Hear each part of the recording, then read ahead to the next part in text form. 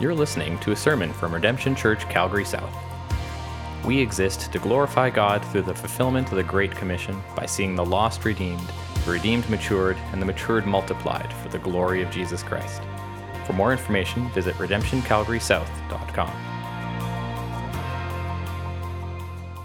Christmas is an exciting time. I remember as a kid always being really excited for Christmas to come. A lot of anticipation, awaiting the day that we would wake up and celebrate the birth of Jesus and also open presents. It was an exciting time. I remember as a kid that on Christmas Eve, I couldn't wait to get to bed on Christmas. Well, if you know me, you already know that most nights I can't wait to get to bed. I'm an early to bed kind of a guy. But especially on Christmas Eve, I could not wait to get to bed because the earlier I went to bed, the quicker Christmas morning would come. I remember waking up. My eyes would wake up very early, starting at 3, maybe 4 a.m. in the morning, getting excited, going out to the tree, waiting, and turning on the lights, looking at the presents that I know my parents put under there, and we were excited to open those, and just beholding the tree, beholding all the tinsel, getting excited. But I also knew this, my parents weren't going to be up for a couple hours, probably 3 hours, and so I would sit there in anticipation. I'd have to go and wake my brothers up because they weren't up either, but just remember a lot of anticipation, a lot of excitement. Now, I don't know if you all share those memories. Some of us don't have the greatest memories of Christmas, and our hearts are with you in that too. We know that as joyful as it is for some, sometimes it brings a lot of pain for others, and so our prayers are with you in that. But just think about getting excited for something. Maybe it's not Christmas, maybe it's something else. Maybe it was anticipating your wedding day. Maybe it was anticipating the birth of your child. Maybe it was graduation. Maybe it was just some great big event in your life and you were looking forward to that day, you were anticipating that day, and you were excited. We're going to be talking about that today a little bit. Thinking about Christmas, being excited for Christmas, but we are in the church age, and we have so much to be excited for as we are awaiting the return of Jesus Christ, our Savior, again. As those who have been saved by faith, we have so much ahead of us to get excited about, so much to anticipate. We can't even fathom it right now. So much blessing coming, so much ready for us in Jesus Christ, in His return. We are to be the most excited people around.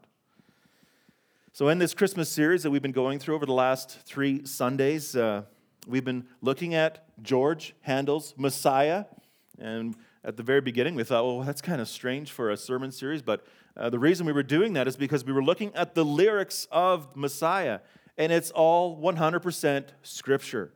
As the guy who wrote, Charles Jennings, put the Scriptures together, it was leading us through the history of the promised nativity, right? Last week, we looked at the present passion of Jesus, and today we're looking at the future glory. So in that first movement, like I said, we looked at the promised nativity, Jesus' birth, that it was foretold for thousands of years. This was planned by God even before He created the earth. He knew that we were going to sin, and He knew that He had to have the plan. He had to send Himself. God is on a rescue mission for us. He was on a rescue mission for us in Jesus Christ. And then as we looked at the second movement last week, we saw even more of the gospel on display. We saw the present passion of our Messiah, that Christ was passionate as He pursued us all the way to the cross. He lived to take our sins away. He died to bear the wrath that we deserve. He rose again, conquering sin and death, and then He ascended to heaven. And if you remember in that second movement of Handel's Messiah, the very end was that very famous Hallelujah chorus because of Jesus Christ reigning on His throne. That was the climax of all. But then there's more. As the Messiah comes to its closing movement, we're focusing on the future glory of our King and our future glory with Him. So much to look forward to. That the story isn't over in Christ's ascension. There is so much unfathomable, so much amazing, so much glorious good news to come. And today we're going to see that as we look at God's Word. We're going to see 4 glorious eternal truths to get excited about. 4 glorious eternal realities in Jesus Christ and our future glory with Him. But before we do that, let's pray, and then we'll go to God's Word. Lord, we do thank You again that You have granted us the privilege to wake up in this world, to receive those new tender mercies that You have provided for us today, to live in light of the grace of Your Word, the power of Your Holy Spirit. Lord, we thank You that You have called us, You have saved us, and that You have raised us up to live for You. And Lord, as we live these lives as Christians today, as we walk in Your footsteps, as we live in the strength of the Spirit, Lord, I pray that today we would have a renewed vision of what it means to wait for You, to anticipate Your return again, to long for our future glory with You. Lord, would You do that today to us through Your Word? We pray this in the name of Christ. Amen. So if you've got a Bible in your hands, would you open up to Job? Job, the wisdom literature in the Old Testament. Just go to the Psalms and then take a hard left. It's just before the Psalms. So Job chapter 19, verses 25 to 26. Job chapter 19, verses 25 to 26. We're looking at the words of Job. If anybody remembers Job, you know that it's a challenging story. This man who suffered much. And so we're looking at his words here. About 4,000 years ago, this is when Job would have lived. This is when he was crying out in hope, crying out amidst incredible suffering. And in that suffering, he cries out in Job chapter 19, verse 25, "For I know that my Redeemer lives. I know that my Redeemer lives. I know that my Redeemer lives, and at the last He will stand upon the earth. And after my skin has been thus destroyed, yet in my flesh I shall see God. Yet in my flesh I shall see God." So as we read these words of Job, let us remember the story that's behind here, right? This is about 4,000 years ago, a long time ago, way before Christ came. Job 1:1, we learn that Job was a blameless, he was an upright man. He was one who feared God and he turned away from evil. And God richly blessed Job. He had many sons and daughters. He had many possessions. He had sheep. He had camel. He had oxen. He had servants. But then we soon learn that along with all of this blessing for Job came some testing. Job's faith began to be tested by his Lord by bringing massive calamities in his life. First of all, Job lost many servants by the sword of murderous neighbors. He lost all his sheep. He lost all of his oxen, lost all of his camels by fire from heaven. The next, he lost all of his sons and daughters in a massive windstorm, a tornado of some sort. Remember, they were dining together, and this windstorm came up, and down came the house. And through all of this, we know that Satan was behind this. At the very beginning of this, Satan was wandering the earth, and he was come to present himself to God, and God asked him, "Have you considered my servant Job?" And he allowed Satan to bring all these calamities into his life to test Job's faith. And so he lost all of these things. Health. He also lost his health in Job chapter 2, verses 7 to 8. It says there, "Satan struck Job with loathsome sores from the sole of his foot to the crown of his head. And he took a piece of broken pottery with which to scrape himself when he sat in the ashes." Whatever the disease was, he was outcast. He was outcast to the ash heap outside the city, where he would try to relieve this extreme pain by cutting himself with these shards of pottery all over his body. And then on top of that, his wife and his friends scrutinized him, and they questioned his integrity. And instead of comfort, they brought judgment and they brought accusations. And so Job suffered. He suffered this extreme anguish all alone.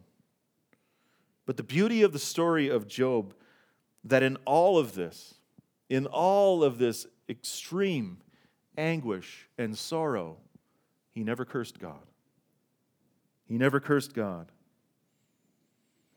He suffered such extreme anguish. Even though he questioned God, and in the middle of it he wanted to die and wondered why he was even born, because of all the pain, Job was brought to the very edge of his faith. In extreme emotional anguish, he trusted God. He trusted God. Remember, he wasn't focused on relief in this life. He would have welcomed that.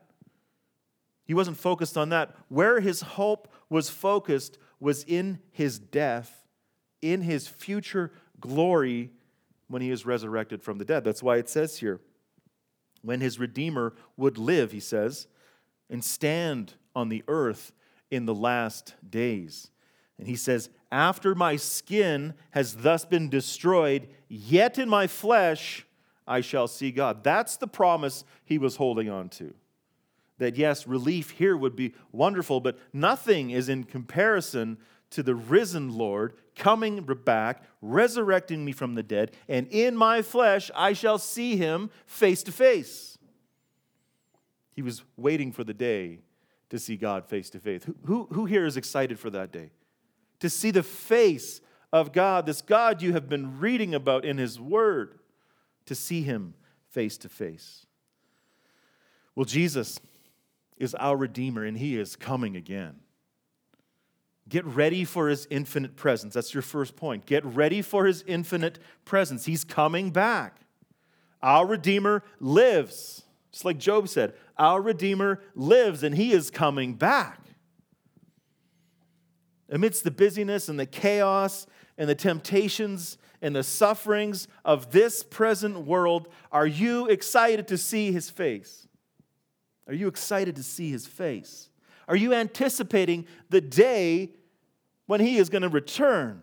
Are you watching the horizon? As Christians, we need to be watching the horizon when God comes back in the clouds. So as you plot out your next events of the week, or you cross off the days of the calendar to that next vacation or birthday, or even this Christmas, as we're anticipating a lot of things here, are we anticipating the return of our Lord? Are you crying out like Job, that I know that my Redeemer lives, that he is coming back, that in my death or his return, I will be raised from the dead? I will be raised from the dead in my flesh, and I am going to see him face to face. Psalm 17, King David prays. Amidst a people of worldliness, he prays in Psalm 17, verse 15. As for me, I shall behold your face in righteousness. When I awake, I shall be satisfied with your likeness. The Apostle Paul writes in 1 Corinthians 13:12, for now we see in a mirror dimly, but then face to face. So we have God's word, right? We see him through his word. It's dim, right? We're not seeing the physical presence of Jesus, but we're going to see it. For now we see in a mirror dimly, but then face to face. Now I know in part, then I shall know fully, even as I have been fully known. That is the promise for us. The Apostle John also writes in 1 John 3:2, beloved, we are God's children now. We are God's children now. And what we will be has not yet appeared. But we know that when he appears, we shall be like him, because we shall see him as he is. Our glorified, risen Savior returning. We shall see him as he is. Can you imagine that? Are you ready for that? Are you watching for him? Are you living in light of his return? Are your hopes in the things here, or are they there when he comes back? The promised face of your Savior. So we would agree that this world provides lots of great things, right? Lots of good things for us in this world. We've got family, we've got friends, we've got beauty, We've got creation. We have all kinds of stuff. We have health, things to enjoy, right? These are great things to enjoy. Remember Job. He had all of this. He had all of these things and he had more. But the beauty of the gospel is this, that as good as these things are, they are fleeting. They are temporary. They will not last. Yes, they are good for the temporary time we have here, but there's so much more coming. We often feel a lot of tragedy when these kinds of things are taken away from us. We think about health. We think about relationships or relationship breakdown or conflict. The world brings a lot of strife with it, a lot of agony as well, right? As good as those things are, this world has a lot of sin in it. And in the middle of that, we can lose our hope. We can lose our faith. We can be downcast. But friends, in Christ, as Christians, we have everlasting hope. We have everlasting hope. As many darts as Satan can throw at us, we have everlasting hope in Jesus Christ. As many darts as Satan can throw, nothing compares to the coming glory of Christ. He cannot take that away from us. And so Jesus is coming. This is your hope. So as you're thinking of this Christmas, as you're walking in these next couple of days, celebrating with family, some of us are also grieving. Some of us are also suffering. Our hope is not here. Our hope is in Him, in His face, His infinite presence. Cannot wait to be in the infinite presence, the face of Jesus Christ. That is our hope. Well, not only is He coming, He's coming soon. He is coming soon, and when He comes, Paul writes in 1 Corinthians 15, you can turn there, 1 Corinthians 15, verses 51 to 57, he begins to write about the instantaneous, miraculous transformation that's going to take place at His return. He's writing about the resurrection, which leads to our second point, that He's coming soon. Get ready for forever freedom. Get ready, get excited for forever freedom. 1 Corinthians chapter 15, starting in 52. In a moment, in the twinkling of an eye, at the last trumpet, for the trumpet will sound, and the dead will be raised imperishable, and we shall be changed. For this perishable body must put on the imperishable, and this mortal body must put on immortality. When the perishable puts on the imperishable, and the mortal puts on the immortality, then shall come to pass the saying that is written, death is swallowed up in victory. O death, where is your victory? O death, where is your sting? The sting of death is sin, and the power of sin is the law. But thanks be to God who gives us the victory through our Lord Jesus Christ. So much in there. What Paul is explaining to the church of Corinth is the mystery of the future resurrection. The future resurrection of the saints, you and me, which is going to ultimately result in eternal transformation. Eternal transformation. We shall be changed, it says. We shall be changed. All believers, when Christ comes, shall be changed. When He comes back, and He's coming back soon, the Bible teaches us that there is a resurrection of the dead. Think all the way back to Ezekiel, right? The valley of the dry bones. Think of the prophecies in Daniel, and even the words that we just read of Job. In my flesh I shall see the Lord. He doesn't just say, when I die I shall see the Lord.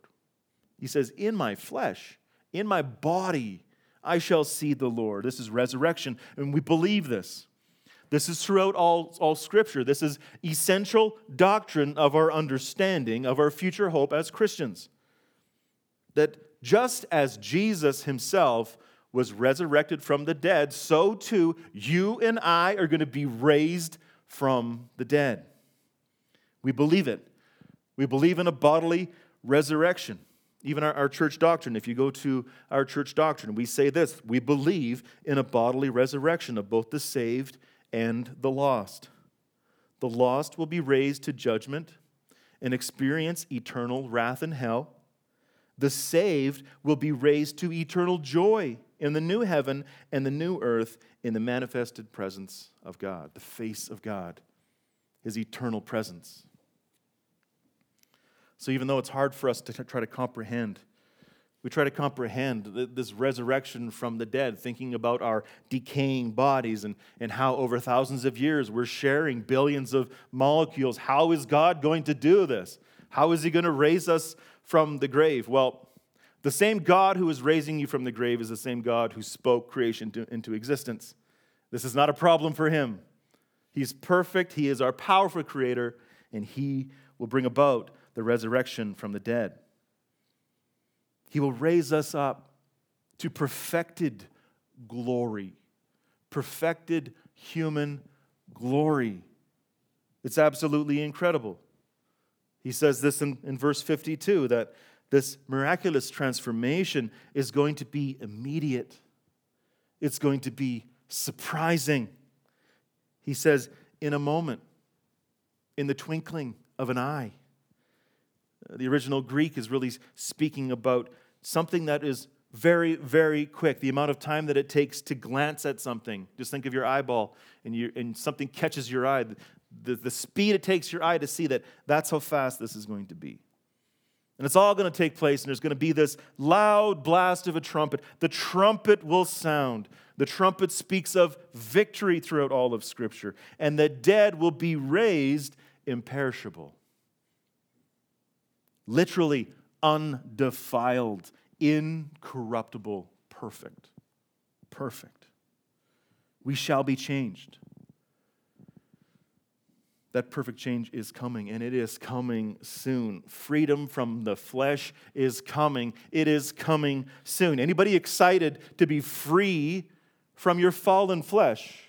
I mean, you're going to be raised up in perfect human glory in the flesh, but it's going to be perfect. No more sin. Imperishable. For this perishable body must put on the imperishable, and this mortal body must put on immortality. So friends, we have to remember that as we are born in sin, you're born in sin, you're born a sinner, we are destined to forever perish. If we are left in our sin, we are destined to forever perish. Right? The Scriptures say, in Adam all die.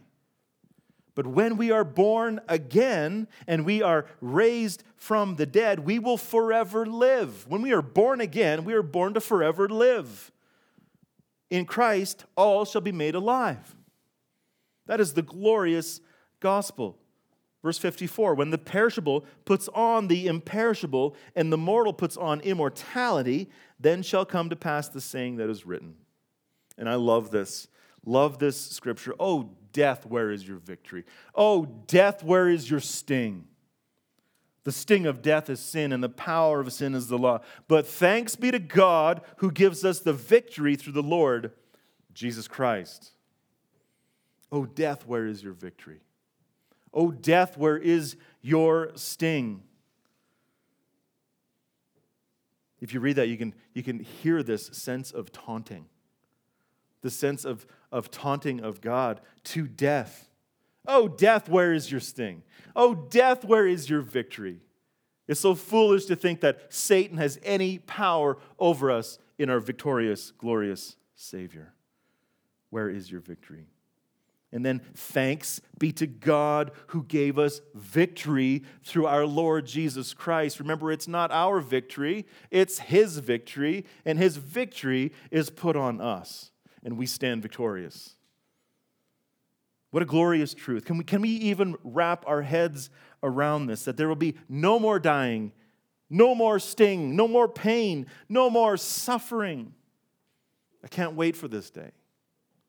Even though I don't suffer like some suffer. I cannot wait for this day for me and for you and for others who are suffering. And I pray that you feel the same. The glorious truth in these verses alone should drive us to our knees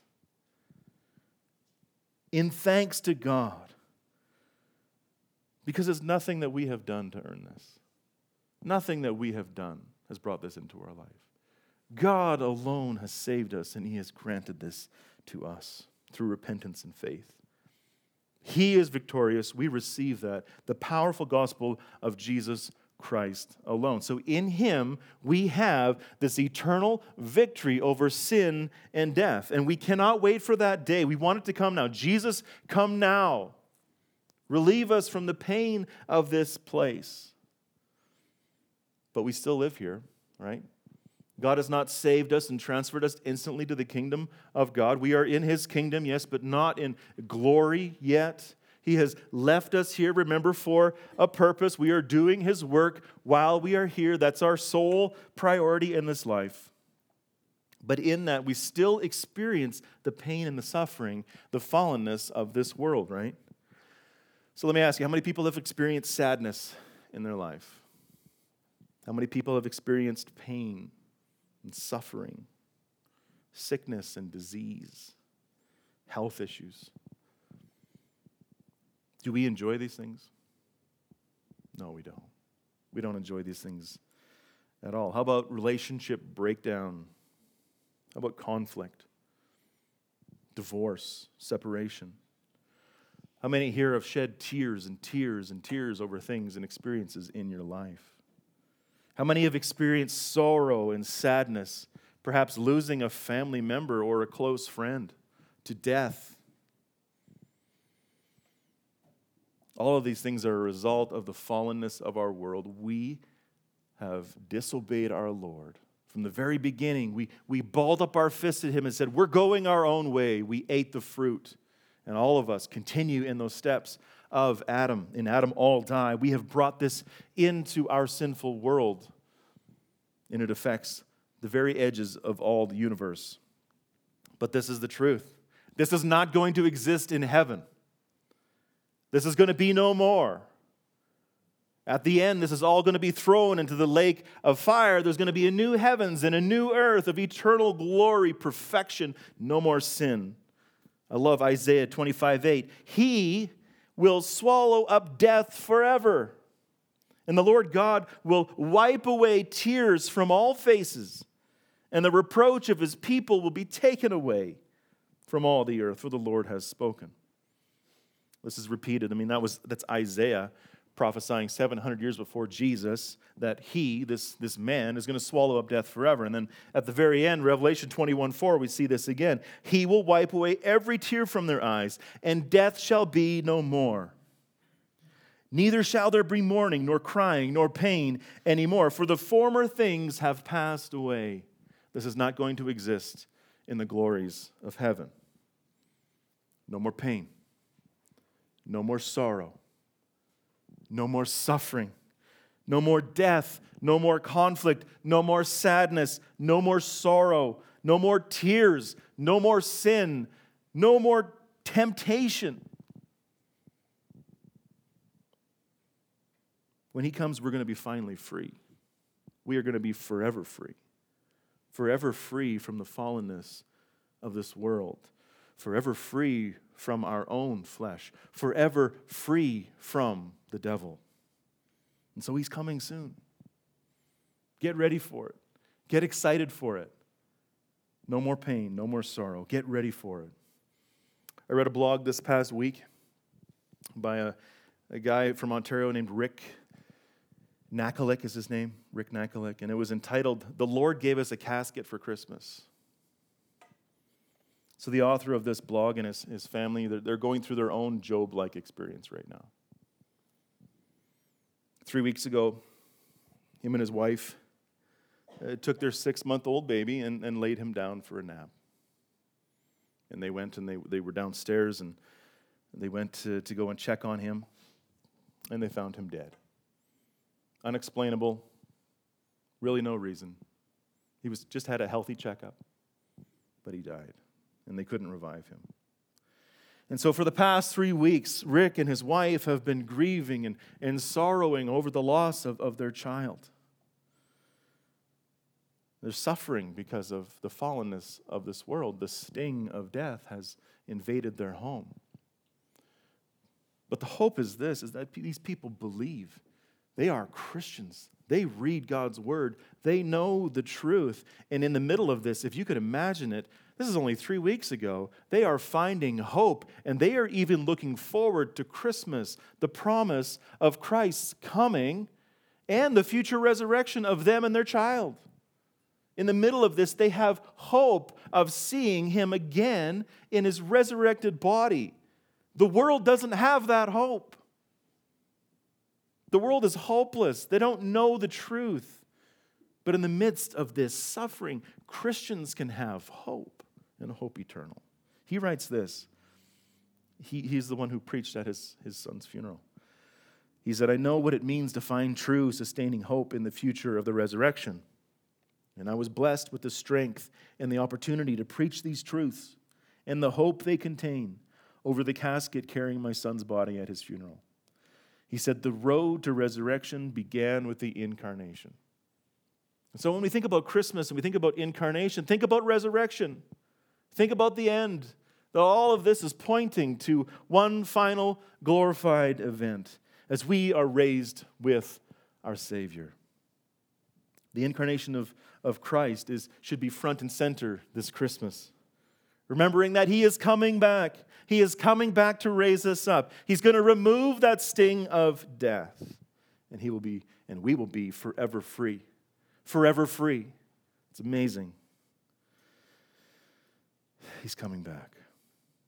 And then as we follow, again, all the scripture is from Handel's Messiah, the last movement, right? And as we're following this scripture, we're also going to see that He is coming for us. He is coming for us. Get ready for everlasting love. Romans 8:30. Romans 8:30. And those whom He predestined, He also called. And those whom He called, He also justified. And those whom He justified, He also glorified. Glorified. That is yet to come. Glorified. This is God's eternal plan of grace, a plan of everlasting love for sinners. And Paul outlines the order of salvation here just in this one verse. We see that in eternity past, God loved us and He chose us. He called us. Then He justified us. Remember, to be justified by God is to be declared righteous. It's not your own righteousness. It's Christ's righteousness declared to you. You are declared holy. Now, this holiness is, remember, again, like I said, is not from us. Where does it come from? Where does the righteousness and the holiness come from that we are declared? It comes from Jesus Christ. It comes from His life. We are not declared holy because we are holy. We are declared holy because He is holy. He is righteous. That's the heart of the gospel. We have to understand that. That is the core essential truth of understanding the faith. That's how it all works. And what's so incredible about this passage is that Paul doesn't stop with that. Friends, Paul is continuing to talk about our salvation, that it is not fully complete until we are resurrected from the dead, when we become what we are declared, to be glorified. To be glorified is to become what you are declared. So remember your justification. You are declared righteous, but yet you still walk in sin in this life. But when you die or Christ returns, you are going to be raised from the dead and glorified, meaning that you are becoming what you have been declared. Okay? You're becoming in practice who you are in position in Jesus Christ. Our salvation is only fully complete when we are finally resurrected from the dead and we are declared or we are brought to a place of glory. It's amazing. God did all of this, and it's been the plan from the very beginning to send His Son so that we can partake in this forever. And it's all wrapped up in grace and love. Grace and love for you. Grace and love for you. God loves you. Who shall separate us from the love of Christ? Shall tribulation or distress or persecution or famine or nakedness or danger or sword? For I am sure that neither death nor life, nor angels nor rulers, nor things present nor things to come, nor powers, nor height, nor depth, nor anything else in all creation will be able to separate us from the love of God in Christ Jesus our Lord. That's the love that God has for His children. That's the love we need to focus on this Christmas. Everlasting, grace-fueled love towards you. all wrapped up in a child in a manger. Love in a manger. Think of it, the incarnate God wrapped up in swaddling clothes, full of love for you. Full of love for you. We need to remember this. This needs to be at the center of what we celebrate over the next couple days. That God is so full of love to send His Son for us. And that He is going to complete what He has started. He is going to complete it. He's going to lavish His love upon us forever and ever. He's coming for us. He's coming for us. Now, it's easy for us today to get caught up in this love, even though we can't really comprehend this everlasting love. We can get all caught up in that and lose sight of reality here that, yes, we have this love, we have this promised love, but the world doesn't. The world that does not know Him does not have this love. They don't have this mystery of this resurrection coming. Yes, they are going to be raised, but they're going to be raised to judgment. But we want them to be raised to life, to share in this love. God's plan is to use us to that end. We have to understand this, that as Christians, again, like I've said before, our mission is to be the people who are going to the world with this love, with this word, this gospel, and that God saves His elect people through us. It's a mystery. God saves His people through us, right? He has to use His people to share that good news. And so that's what I want to commend to you this Christmas. As you go home to your families, as you spend time with friends, as you spend time in the world interacting with people, make it a challenge, make it a promise just this Christmas to share this good news with one person. One person. I mean, Christmas is a time that is just readily available to share this news with the world. It's very easy to bring up at this time. Like, you just wish Merry Christmas to somebody. Ask them what they're celebrating. Share the good news of this Christ who has come. And so challenge yourselves. Maybe that one family member that is not easy to talk to. Love them. Love them. And as God gives the opportunity, share the good news of Christ with them. Maybe with your neighbor that you see out shoveling his walk. Take the time. Walk over to him. Go and share the love of Christ with him. Think about your own parents. Think about brothers. Think about sisters and aunts and uncles and cousins. Take that opportunity amidst the busyness and the chaos and the wrapping and the tree and all that fun stuff. Take that time and talk to them. Tell them the good news. Because that's love. That's what true love is to show them that apart from God, they are on a path to eternal wrath. But we have that love that we can share. So let's commit to that over this holiday, this Christmas break. Share that with somebody because He is coming back. And He is coming back for His people. He's coming back for us to shower us with everlasting love. And then as Handel's Messiah, as all of this whole orchestral piece closes, he reminds us through the scriptures here in Revelation 5:13, that Christ is coming back in glory. Christ is coming back in glory. He's coming in glory. So we need to get ready for eternal worship. We need to get excited about eternal worship. Revelations 5:13. And I heard every creature in heaven and on earth and under the earth and in the sea and all that is in them saying, to Him who sits on the throne and to the Lamb be blessing and honor and glory and might forever and ever. He's coming back in glory. We see every creature here. That means all of the angels. That means all of us who believe in Him. All of creation rightfully worshiping the Creator of the universe, who is full of glory forever. When you think about this as your perpetual song. Your perpetual song as you look to the King on the throne in heaven. To Him who sits on the throne and to the Lamb, the sacrificial Lamb, be blessing and honor and glory and might forever and ever. As we think about our glorified bodies, as I look at myself and I'm missing an arm, I'm going to have an arm. I don't know what I'm going to do with it, but I'm going to have another arm. But then I want you to think of this also. Think about Jesus when he resurrected from the dead. Remember, Thomas was doubting him. And to prove that he was the resurrected Savior, what did Christ show him? He showed him that there was the marks of the scars of the nails in his hands. So just think about that. Think about us in our perfected glory, and Christ still bears the scars for us. A forever reminder of what he has done for us.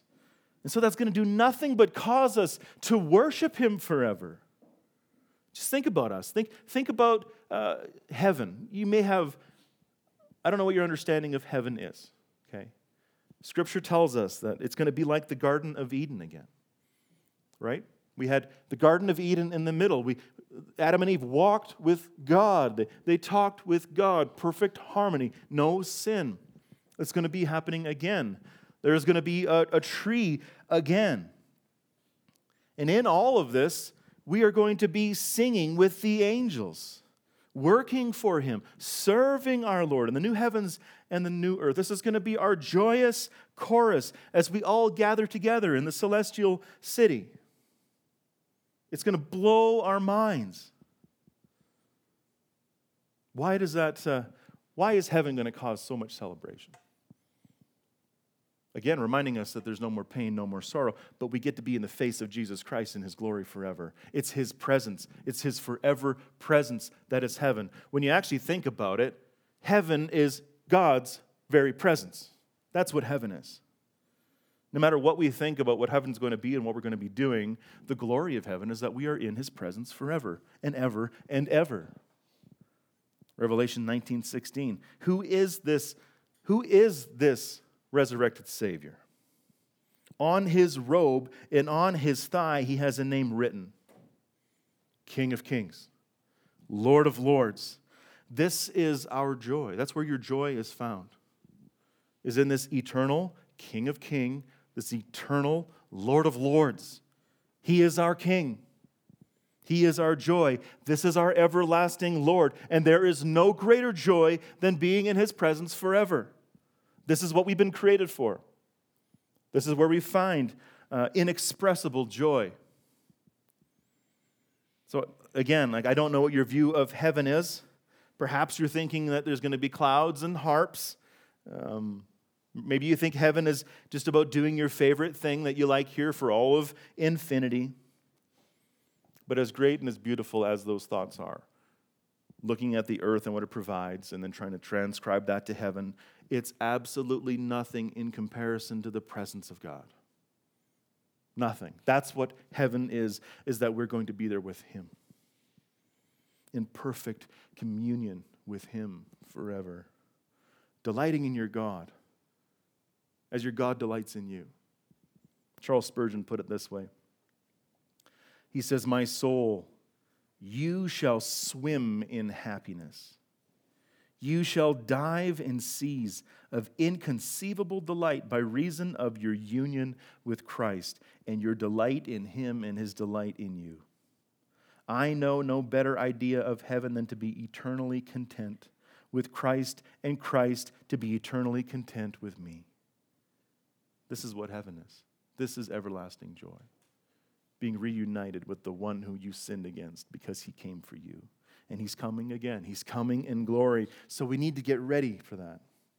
Get ready for eternal worship. So as we celebrate Christmas, as we remember this, as we Advent, right, thinking about the old of his coming, that the world had been longing for his arrival, and that he finally came as a baby, as he came as Emmanuel, as God with us. Remember, we remembered his promised nativity. We remembered his perfect life and his sufficient death. We remembered his miraculously resurrection and his necessary ascension to the right hand of the Father. Remember that Christmas doesn't end with a manger. It doesn't end with a cross. It doesn't end with the open grave. It doesn't even end with our ascended Lord. Christmas points us to everlasting life with him. Everlasting life in the glorious presence of him. So let's get excited about that like we've never been excited before. Right? At Christmas, we can be tempted to think that joy and happiness is found with infinite presence, right? But let's find our joy with His infinite presence. He's coming again.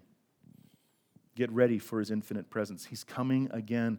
Get ready for forever freedom.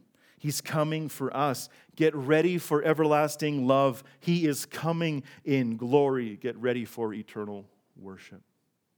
That's what it's all about. Let's pray. Lord, we thank you again for the opportunity to open your word, and that we know that you speak, and you speak powerfully through your word. We thank you for your Spirit that illuminates the text to us and teaches us the truth about who you are and who we are in light of you. We thank you, Lord, for the gospel. We thank you, Lord, that before the foundation of the world, you set your eyes on sinners, that you love sinners, that you came to die for sinners. You came to resurrect us from the dead, and you came to bring us to your side forever. Lord, help us this Christmas. Help us in all of the busyness and all of the fun and all of the joy to remember you, to remember these truths, and to celebrate it in our hearts as we will with you forever. We pray this in Christ's name. Amen.